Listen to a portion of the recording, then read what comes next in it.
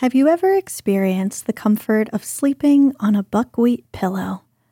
I hadn't until I received my first Hello pillow several years ago.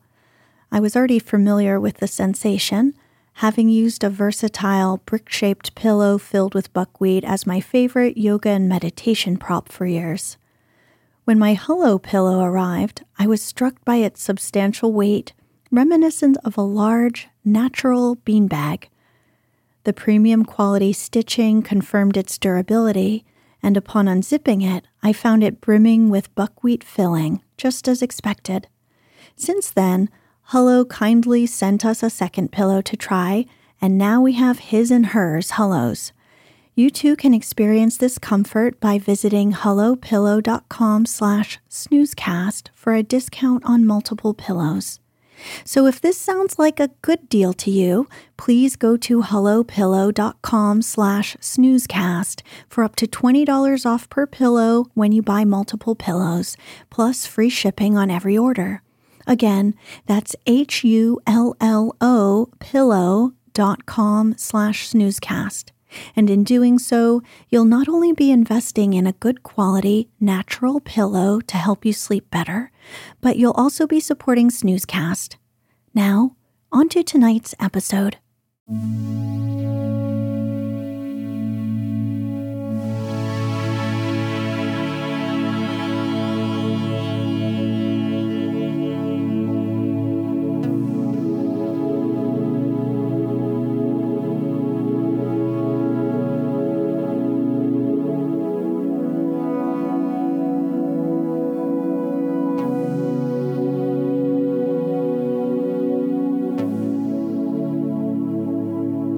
Welcome to Snoozecast, the podcast designed to help you fall asleep.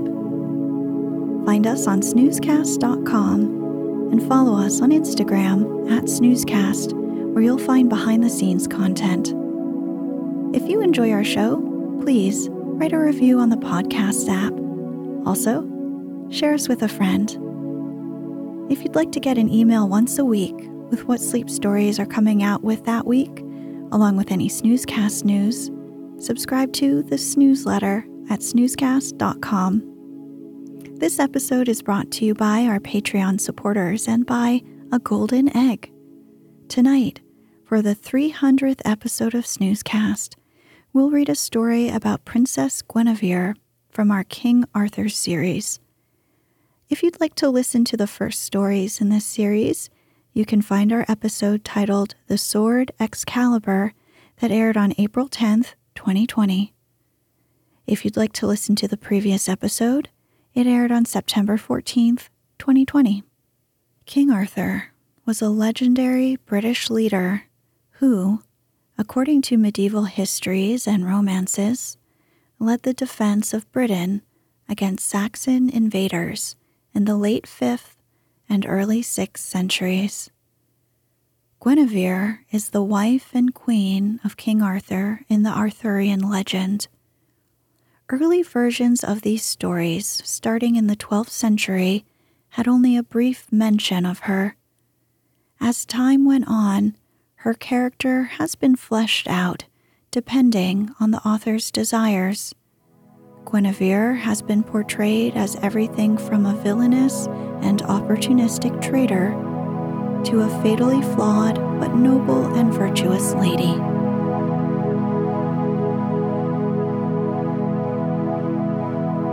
Let's get cozy. Close your eyes.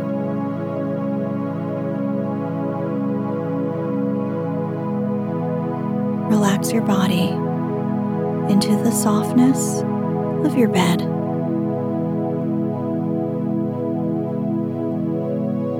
Now, take a few deep breaths.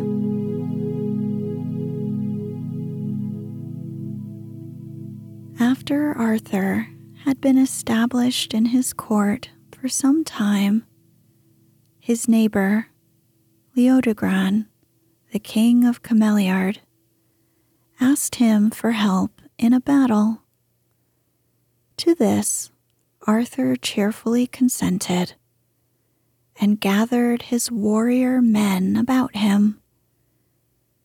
It chanced, as he and his men were marching past the castle of Leodogran to meet the enemy, the king's daughter, Guinevere, who was the most beautiful lady in all that land, stood on the castle wall to watch her father's allies pass.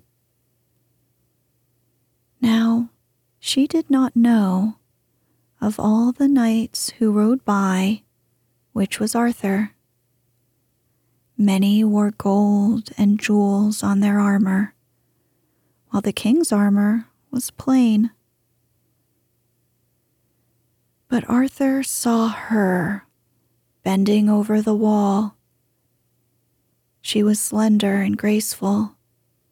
Her black hair fell in two long, heavy braids over each shoulder. Her eyes were large and black. And Arthur felt a warm love spring from his heart for her, and said to himself, "If I win this battle for Leodogran, I shall ask him to give me the Princess Guinevere for wife." His love for Guinevere made him fight even more bravely than usual, and he soon won the battle. After he had returned to Camelot, he told his knights that he wished to marry the princess. They were very glad, because they, too, had seen her and thought her the most beautiful lady they had ever beheld. Then Arthur said, "I will send my 3 good knights, Sir Ulfius and Sir Brastias and Sir Bedivere, to King Leodogran to ask for Guinevere." The 3 knights set forth gaily, feeling certain that King Leodogran would be glad to marry his daughter to their great Arthur.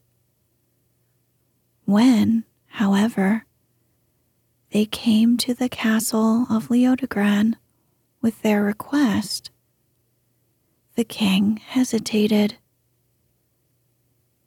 He bade them wait for a little while in the room adjoining his large hall. Then he said to himself, "Arthur has helped me indeed. I know, too, that he is powerful, but I hear strange stories of his birth. There are people who say that he is not a king's son. However great he is, I cannot give him my only daughter unless he is really a true king, born of royal blood." He called the oldest knight in his kingdom and said to him, "Do you know anything about Arthur's birth?" The old man looked very wise and said, "There are 2 men who do know.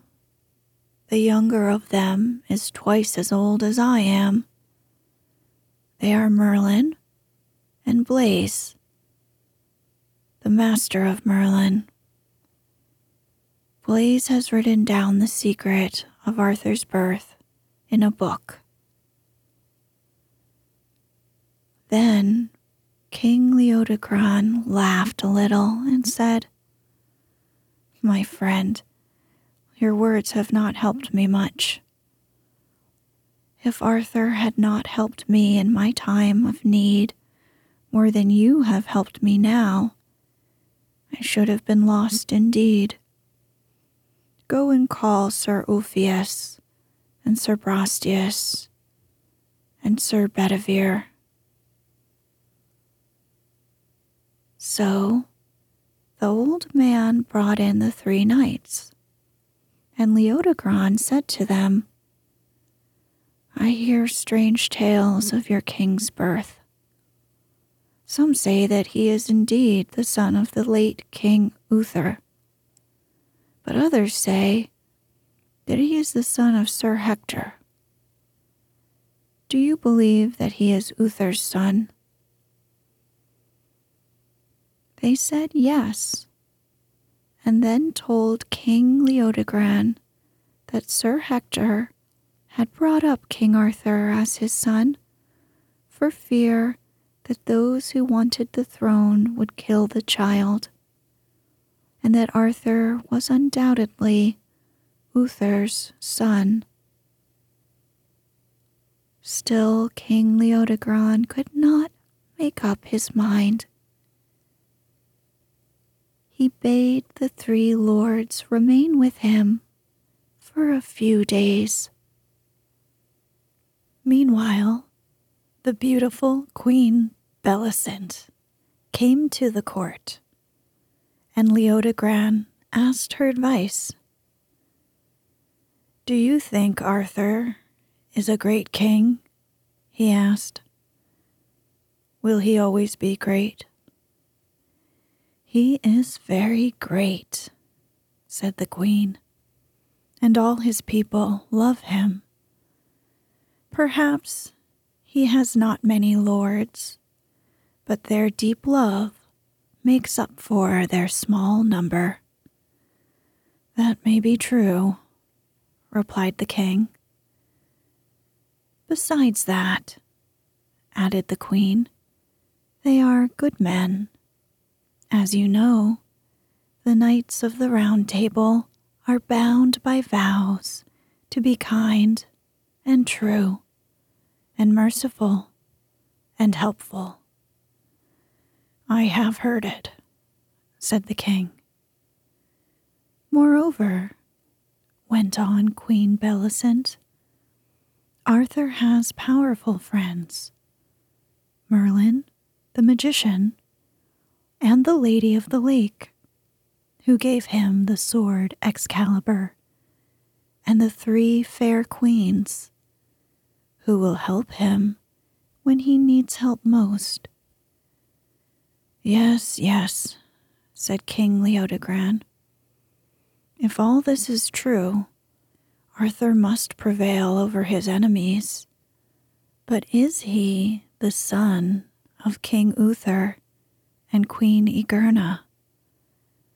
You are the daughter of Queen Igerna by an earlier marriage, and, therefore, Arthur's half-sister. If Arthur is really Uther's son, you ought surely to know the truth." Bellicent waited a little while and then said, "King Leodogran, I do not know what the truth is. There are 2 stories, the story Merlin tells and the story Blaise tells. Merlin says that Arthur is Uther's son, and indeed, I should like to believe it." "But you are not sure?" asked the king. "I am not sure. For my mother, Igerna, was dark, and King Uther was dark. Their hair and eyes were black like mine. Yet Arthur's hair is as bright as gold. Besides, there is the story of old Blaise." "What is his story?" "He says that Uther died, weeping because he had no heir. Then Blaise and Merlin, who were present at his death, passed together out of the castle.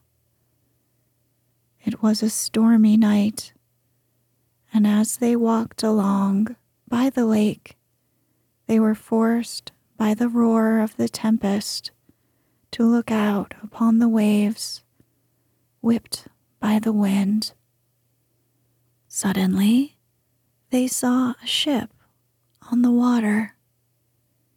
It had the shape of a winged dragon. All over its decks stood a multitude of people, shining like gold. Then the ship vanished, and a number of great waves began to roll in toward shore. The ninth of these waves seemed as large as half the sea. It was murmuring with strange voices and rippling with flames. In the midst of the flames was a little fair-haired baby who was borne to Merlin's feet. Merlin stooped and picked it up and cried, "The king, here is an heir for Uther." This, King Leodogran, is the story Blaise tells me before he died. King Leodogran wondered very much. Then he said, "But did you not question Merlin about this?" "Yes," answered Queen Bellicent. "I asked him if this story of Blaise was true. He would only answer me with a riddle."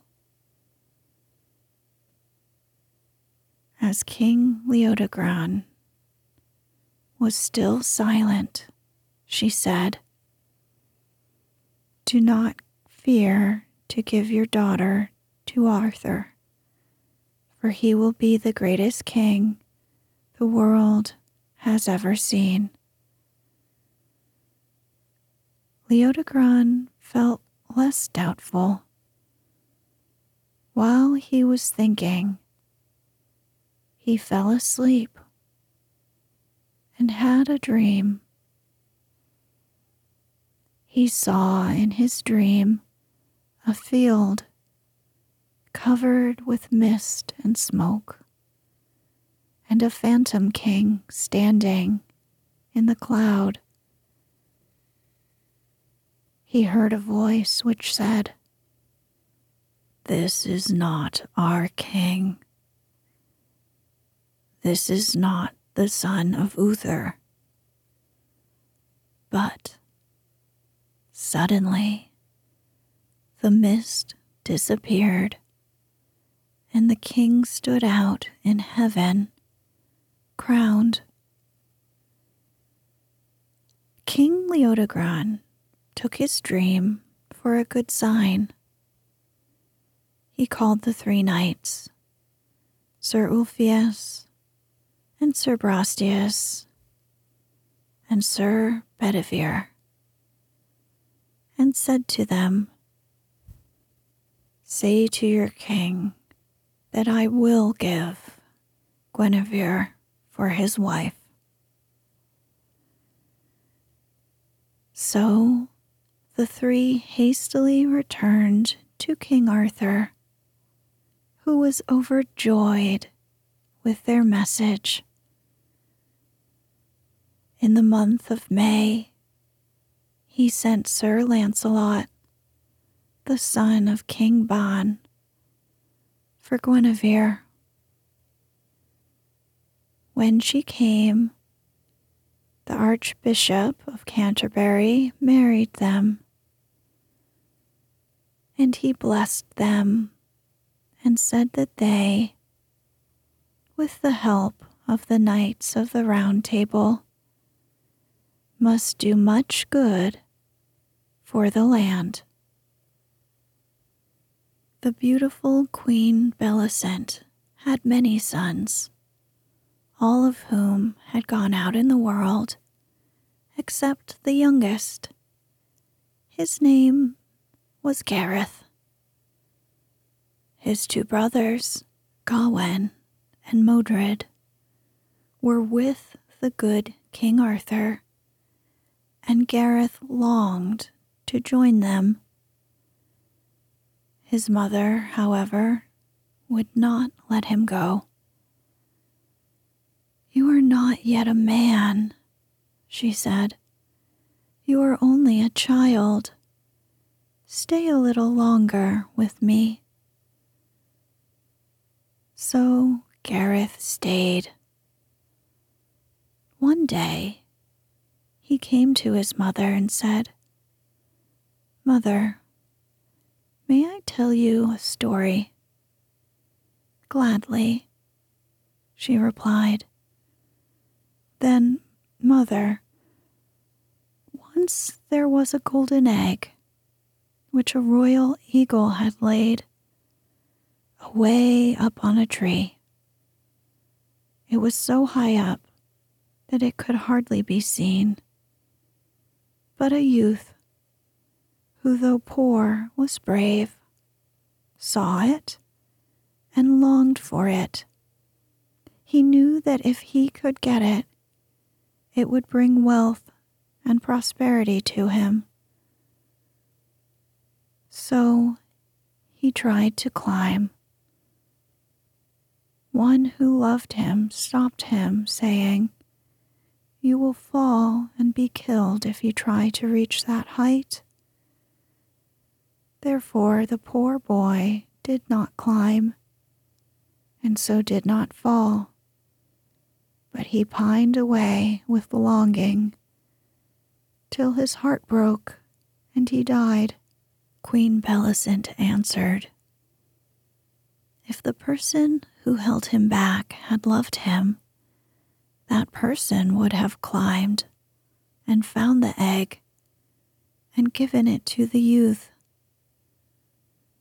"That could not be," said Gareth. "Mother, suppose the egg were not gold, but steel, the same steel that Arthur's sword Excalibur is made of." The queen grew pale, for she now understood his meaning. But Gareth spoke on. "Dear mother, the gold egg is the glory to be won at Arthur's court. I am the poor youth, and you are the one who holds me back. Mother, let me go." Then Bellicent wept, and she said, "Oh, my son, do not leave me. You love me more than Gawain and Modred. You are all I have left in the world." But Gareth replied, "Mother, I waste my strength here."